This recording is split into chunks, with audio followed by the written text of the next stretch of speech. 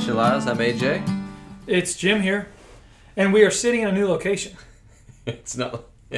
We talked about a new studio for a while, but now it's a mobile studio. That's right. And actually, even our microphone is sitting on your knee rover. Yeah, so I had foot surgery last week, so I'm hobbling around on one foot or scooting around on one foot, and right now the mic is sitting on my knee scooter. What I think is fun is when you've scootered into a different room, and then you turn around and you sit on it. It's awesome. It's like AJ's bringing his own chair. You bring your own chair, and it's kind of fun. I mean, it kind of makes me want to... if somebody else had one, we could do some races down the hallway or something like that. Don't tempt me. So, how do you feel? How's it feel? Good. Got another week or maybe two, something like that, of not walking, but I'm a week out from surgery right now. Foot's feeling great. Really, I haven't had any pain since that day, and if I step on it, it would hurt. Yeah, we prefer you just to continue We're that just streak. letting it heal right now. There's if I touch it, there's kind of some tingly nerve. It feels like you're at the dentist kind of action going on, but healing up. That's great. Yeah, that's great. Well, I'm glad that hopefully it's the men that you've been waiting on. Yeah. I look forward to walking normal again. That's right. But maybe for a while, people will just show up just so they can see you wheel your way through the facility. That's right. Yeah. It's pretty awesome. Yeah, it's fun. Well, we talked about just some small things we could mention. That was not planned, but so this Sunday we were presented with a need that we were able to respond to, thankfully, from one of the churches in our presbytery. So I got a phone call yesterday from a pastor of one of the small churches in our presbytery. It's basically a rural church. Uh-huh. And the pastor, their only pastor, had to respond to a family health need and had to leave town immediately and won't be back before Sunday. And so, that's pretty cool. You've done some pulpit supply, but we got the call because they thought, man, Christ Community's got some guys who are a new intern. Right. We're positioned to serve with multiple pastors. Yeah. So, what would you add to that just description? I'm thankful for just the relationship and connectivity that they would reach out to us. Thankful that the Lord has given us a bullpen, if you will, to pull from. And I've preached at I think just two other churches locally, but I've preached at both of them twice, and it is a blessing. I mean, it's different, right? I mean, it's every local church is its own context. It's got its own people. It's got its own culture. There's differences, but there's a lot of connection and commonality, and it is enjoyable to get to go to another congregation and serve them in a great need that they have. Because without this, and there's others that he could ask, but they need somebody to come preach the word Sunday. Yeah. And one of their elders could do it, but it's great to have. I think that one of it could be things like our podcast, or even just lately, because of our presbytery meetings, we've had you stand up for your ordination. Uh-huh. We've had Troy stand up and come under care and start his internship, which is all through our church, obviously, but. Our presbytery, which is a smaller presbytery, mostly of smaller churches, not all, but it's probably been pretty neat for the presbytery to see multiple individuals that represent Christ Community that are in teaching roles or leading roles. And so it was very special to have him call and say, hey, we're already on our way. Yeah. And I'm just beginning the process to find someone to fill the pulpit for Sunday. And he said, I trust you guys. And so that's a pretty cool thing. Yeah. And so just if you add these things to your prayers, do pray for Pastor Bill. He was able to just say, yes, I can do that. So Bill will now be preaching at one of our presbytery churches, which is really cool because Bill has done that at different of the churches for many years. Yeah, he's got such a connection and history with and a shepherd's heart in those moments. And so I'm really thankful for that. And then they have a Sunday evening service that it might work out for Troy to preach that night. Yeah. So I'm thankful. Yeah. Super cool. Yeah. And just in case any listeners are listening, I guess they're listening, but I have a question. When you say presbytery, what does that mean? Okay. I mean, just in case somebody's coming from well done. Yeah, presbytery, context is everything, contextualize. The word presbytery derives from presbyteros. It's a Greek word which is the word for elder. And so the presbytery is our regional gathering of elders that are comprised of both the pastor, teaching elders, as well as the ruling elders. Yeah. And we meet regionally three times a year. Yeah. And we navigate shepherding situations as relate to any of us individual pastors or relates to any of our individual churches. And so there's a sense of obligation and desire to support one another. So, of course, if we were an autonomous independent church and a friend called and said, hey, do you have someone to fill the pulpit? We could do that. Right. But one small caveat, if it's inside of our presbytery, we've made commitments to each other to hold one another up, to support the worship and work of each local body to the best of our ability. Yeah. And we are one of the churches in our presbytery that has multiple individuals that might be able to fill a sudden need in a short-term situation like this. So thankful. That's good. Yep.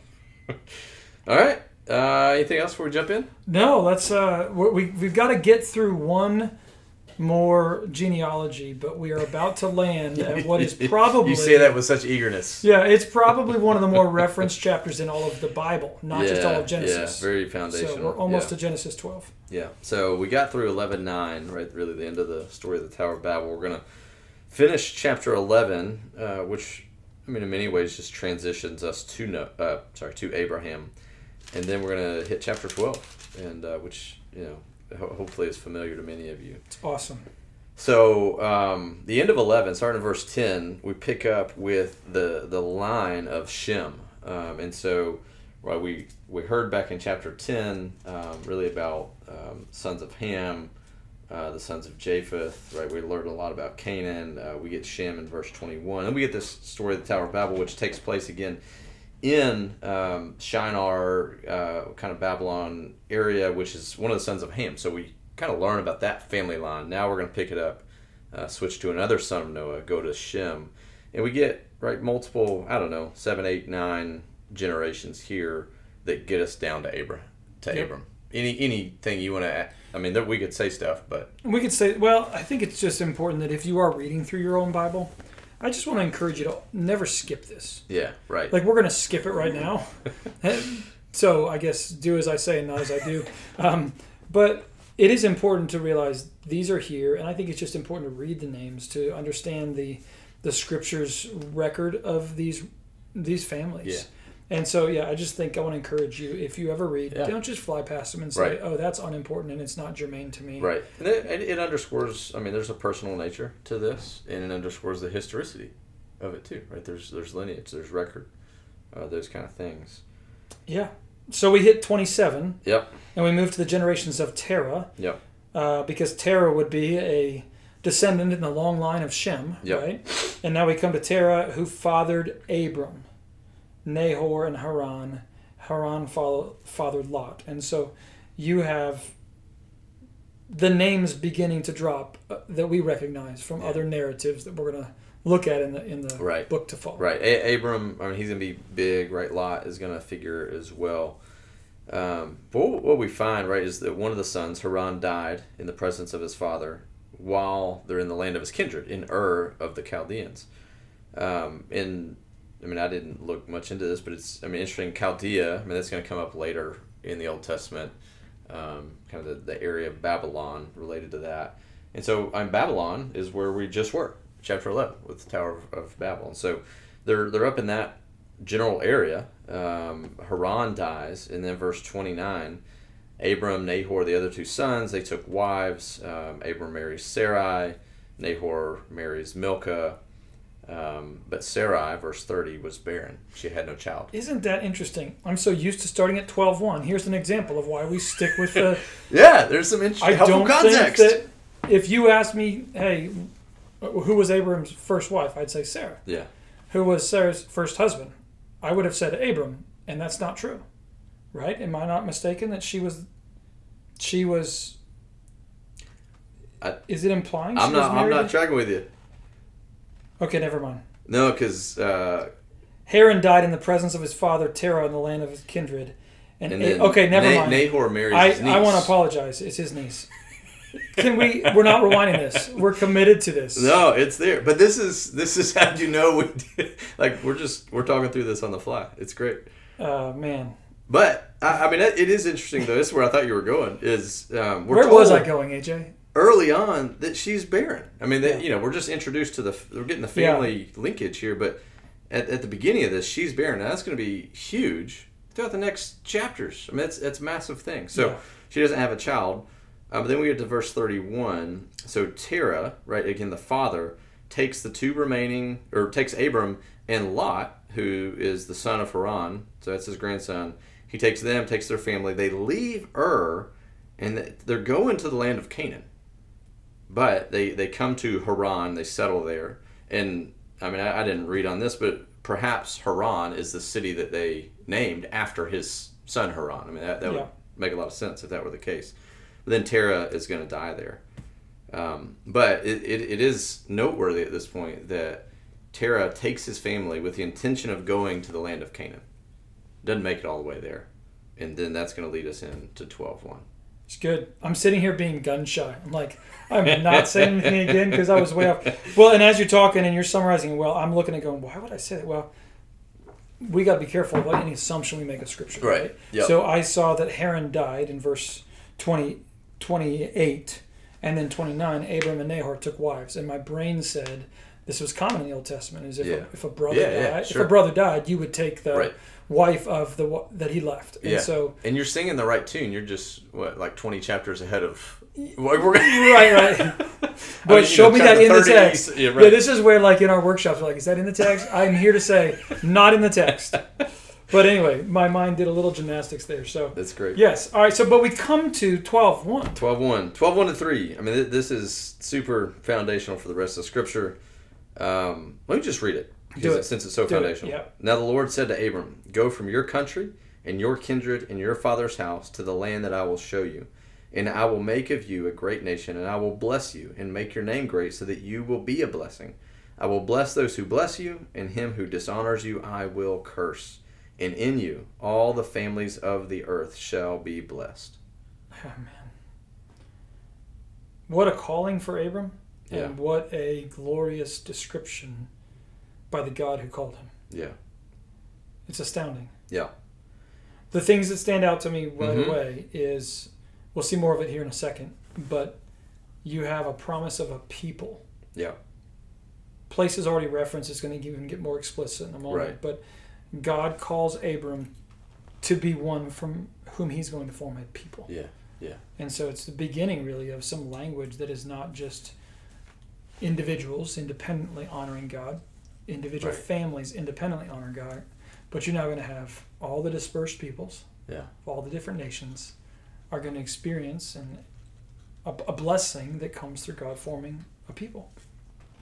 And people that begin with Abraham. Yeah, and if we think about this against the backdrop of what we've seen in 1 to 11, we saw Adam was made as the father of humanity with Eve. They're to be fruitful, multiply, fill the earth.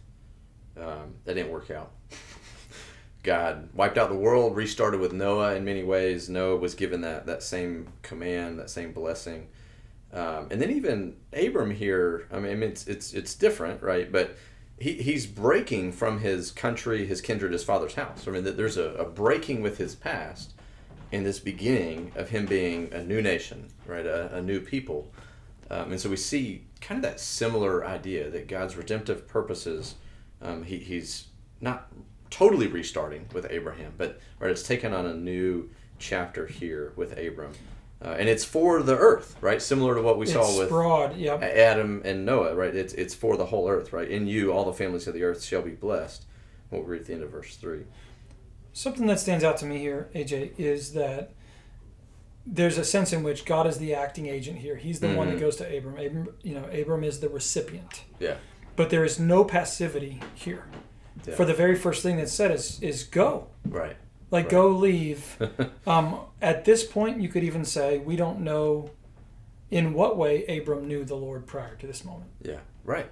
We just know that there's authority in the words given, clarity in what's expected. Right. And then we read in verse 4, which is the next verse, so Abram went, as the Lord had told him, and he brought Lot with him. But there's no passivity here. Right. There's an obedient servant called by the initiative of God. And, I mean, of course, we'll talk as we go moving forward, but we go all the way back to all these covenant promises. And this is one of the initial, it's a promise. Yeah. The covenant is not signed and sealed yet. That will come in the chapters that follow, but God's always the initiative maker. Yeah. Dangerously, we can say, well, then God just does things and we don't have a part in it. No, Abram had to obey. Yeah, Abram had to respond. Yeah. Right, and that's in faith, his faithful response is going to be big, right, in what we see. The other thing I'll mention before we jump to 4 is there's just a collection of the word bless, right, in verses 2 and 3. I'm going to bless you. You will be a blessing when I make your name great. I'll bless those who bless you. If anybody dishonors you, which would be the opposite of blessing, I'm going to curse him, which would, again, the opposite of blessing. All the families. So this idea of blessing is huge right here. And again, that should take us back to Genesis 1 with Adam, Genesis 9 with Noah, God's intention to bless through his people.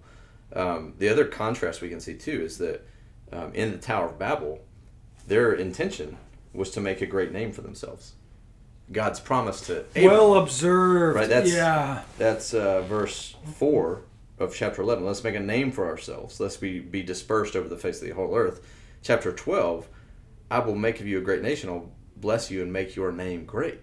So God's promise to Abram is directly parallel to what the men wanted to do with the tower.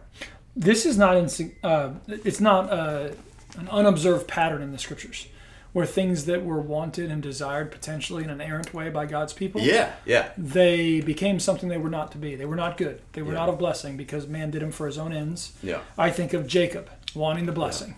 So we'll see that in obviously months to come. But he was deceptive in how he went about it. He never lived as though he'd received the blessing of God, but God in his grace and mercy, he did bless him. Yeah. And we know that when he wrestled with him in chapter 32. You can look through all sorts of places in Scripture where the Lord will give that which is good, but if it was illicitly pursued, right, or selfishly demanded, there's not a blessing to it. And so, well observed. This is amazing. Well, that's interesting because as we get into 5, right, Abram and Sarah, Lot, they're all going to leave, and it says they're going to take all their possessions that they had gathered, the people that they had acquired. They said, I mean, in the picture we get as we read more about Abram, like he is a rich dude. God, he's loaded, right? And even as we get more description of that just becomes more clear. But that's not a bad thing. I mean, God's promise to him is actually to make him a great man with a great name, with a great nation coming from him. And so God is, like you're saying, like God's granting some of those things for him in a special way. Abram's not just pursuing wealth and prestige just to have it. God's actually given it to him as he follows him. And so, verse 4, though, we read Abram 75. So we get this marker. He's 75, and they leave Haran. They take all their stuff, and they come to the land of Canaan. Abram passed through the land of the place at Shechem to the oak of Morah. And at that time, the Canaanites were in the land.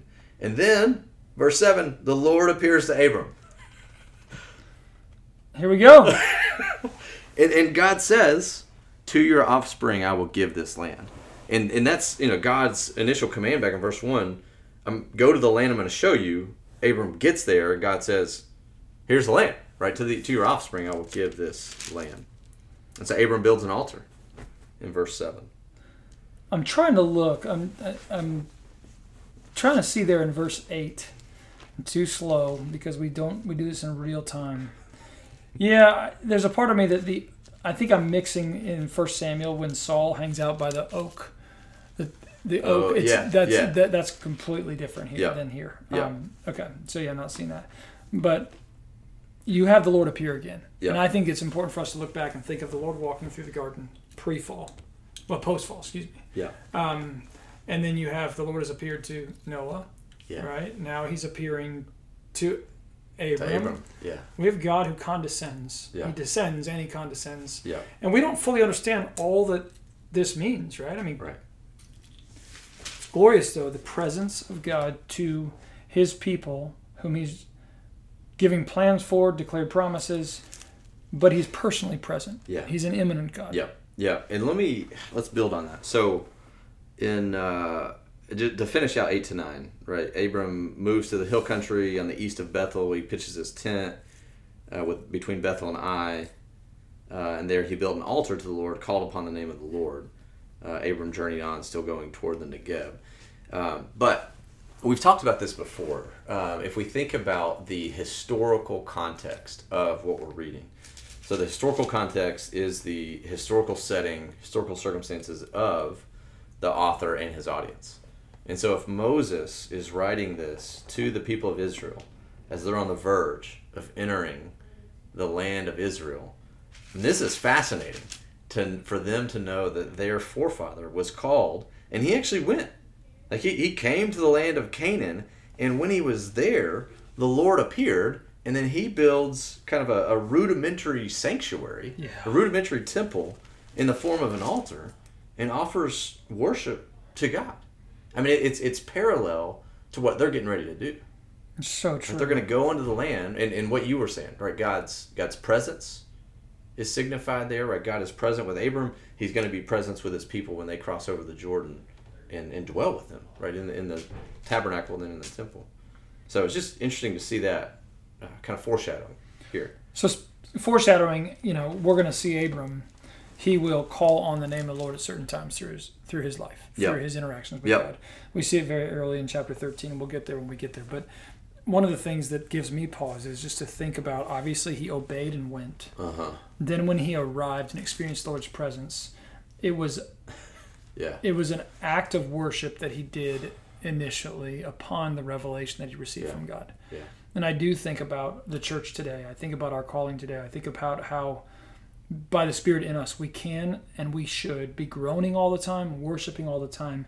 This constant stream of worshipful thoughts as well as words given to God. But I think it's good to just pause and say, hey, if God leads any of his children through past different signposts in life, different seasons, what is our tendency? Is our tendency just to be a people who say, I'm going to stop, call on the name of the Lord, praise him, worship him, trust him, because apparently he's led me to close one chapter and start another, or whatever the case may be. Now, that's maybe different than ending up in the promised land. But it is not that different to say that when we are providentially led by God, do we have a pattern, a habit of rehearsing the greatness of God? Or do we tend to immediately go into, where are we going to send the kids to school? Or what are the stressors now of actually establishing a new home in a new place? All which Abram must have felt. Yeah, that's super helpful because what's, a lot of times in Scripture, I'm just saying in not Scripture, like just stories, right? The story is selective, it's shortened, right? You're not getting every second told in it, but what's highlighted about Abraham in this chapter is he responds with obedience, and then he responds with worship. Right, and in that way, he is a model for us in all of life, whether, whatever those circumstances are, that we should respond to God with obedience to his call and with worship, right, at his presence and provision and all of his redemptive work in us and through us. And so, I think it's a helpful model, right, to emulate there. Totally. The other, let me jump. So, Galatians, you mentioned earlier, this passage is foundational. It's cited. It really is built on throughout Scripture. Well, in Galatians, this is what Paul says. It says, "Know then," this is Galatians 3:7. "Know then that it is those of faith who are the sons of Abraham. And the Scripture, foreseeing that God would justify the Gentiles by faith, preached the gospel beforehand to Abraham, saying, 'In you shall all the nations be blessed,'" which is what we just read.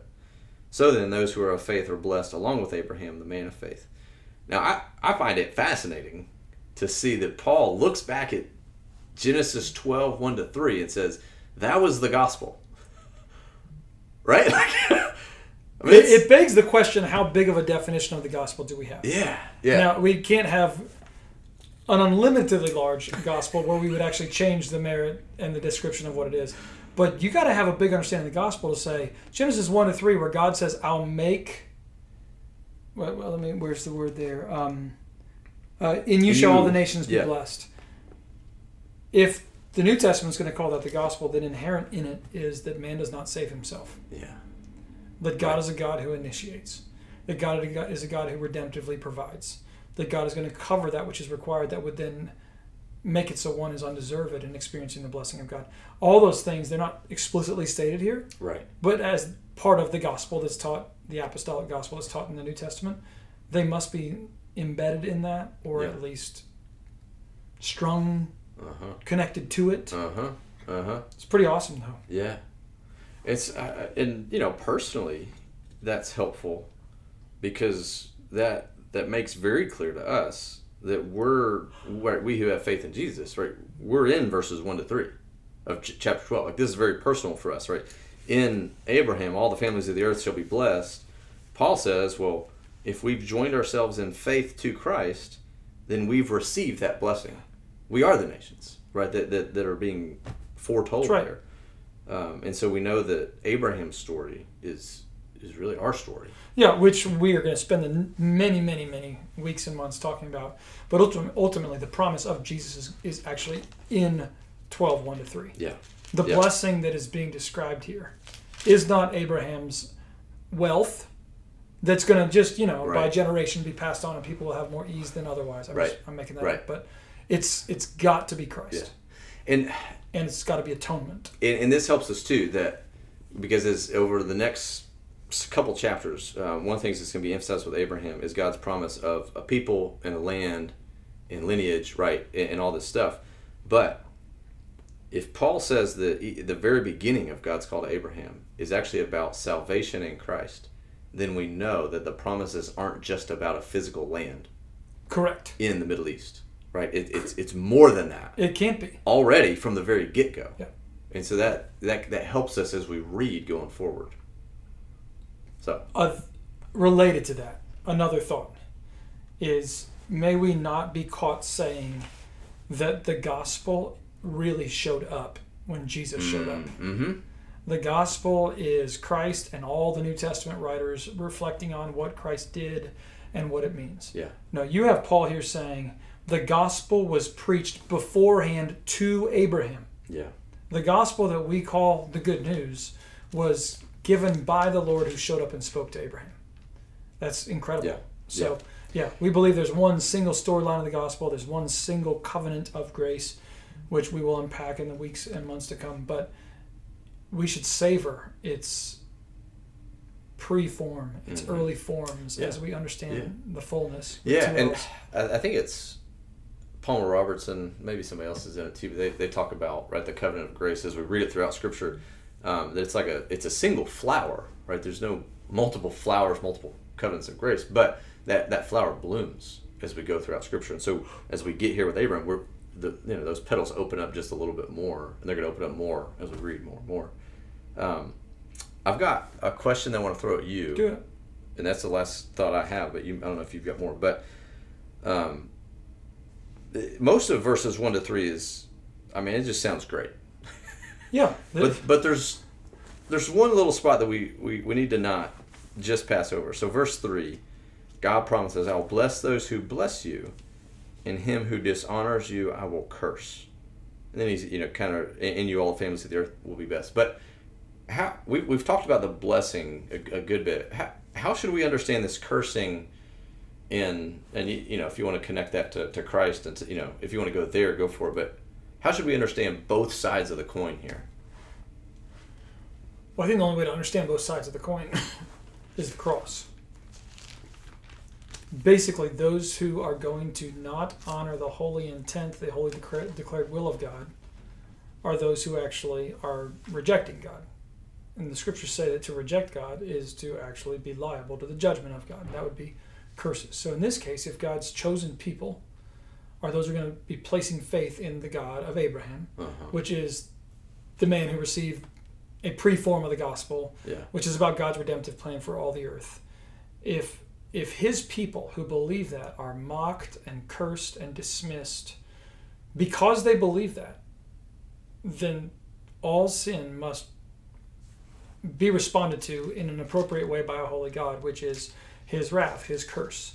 So what I say by the cross is where God, in his kindness and mercy, actually bore the cost of sin. He bore the curse of sin for those who violated his holy law and will, who asked for his forgiveness, his mercy and grace, which ultimately are those who are experiencing the blessing promised to Abraham, for Christ was promised to be the seed of Abraham. So I know I feel like that's circular logic, but basically there is no part of the Bible where God sets aside his holiness to say that those who don't quite do it the right way are just okay with me. Those who don't do things according to my will are cursed by me. For that is the standard of holiness that I have. And so in this case, 1-3, I think is speaking about the collective people of God are so a part of the will and plan of God that those who curse them are cursing God himself. To curse God himself is to be disowned and to be liable to the wrath that God's going to send. If one cries out, forgive me, I don't want to be that way, then guess what? That person actually is going to have their curse for their sin covered by God's sending of the seed of Abraham. So it's amazing how circular it is. But and that's in Galatians 3, as Paul continues, he cites another passage in the law about us being under the curse of the law if we rely on the law. But then he says that Jesus became a curse for us. Right? He takes that curse for us. And so, for all of us who look in faith to Christ, Jesus became that curse so we could receive the blessing. And then the other side of it, those who remain stubborn in their sin, in their opposition to God, and not only in their opposition to God, but in opposition to God and his people. And his people. And those are linked together. You can think of, in Acts, when Jesus confronts Paul, Paul's like, "Who are you?" And Jesus says, "I'm Jesus whom you are persecuting." When you were persecuting my people. So there's this linkage that God has with his people, right? He's in covenant with them. And so if those who oppose God's people, and that, you can kind of think of that throughout the Old Testament too. There's all these instances where other nations or other peoples oppose God's people, and it doesn't go well for them, usually. Sometimes God is punishing his own people. But, we've got to align ourselves with God and with his people. And there are examples of people who were of Egypt, for example, whose Pharaoh was opposed to God, but who upon the Exodus, they left with God's people, for they actually found his arguments for himself rather compelling as they saw the plagues. And they joined themselves with the people of God. So you have, again... And they receive the blessing that's coming to the nations. Always. So the threat of curse is part of the story of God's gospel, for he paid the curse. But the reality of being... outside of the curse, by means of being joined together with God's people, is a promise of mercy and grace that is never... it's just both sides of the coin, I guess. It's good. Man. It's great. All right. Anything else? Well, I've been waiting till we got to chapter 12 when we start the actual commonly studied chapters in the book of Genesis. So it's going to be kind of fun. We'll have story after story. It's great. We might, what we might want to do? What's that? In the future is we might even want to just remind people that one way to read is plot arc, and we can go through some of that next time. Like especially as we're getting into narratives. How do we study narrative? We can maybe do that next time. All right. Or we'll forget and do something else. But you'll listen to it this week. I do. I often try to listen to it and just like, what just happened? All right. Well, until next week, go in the blessing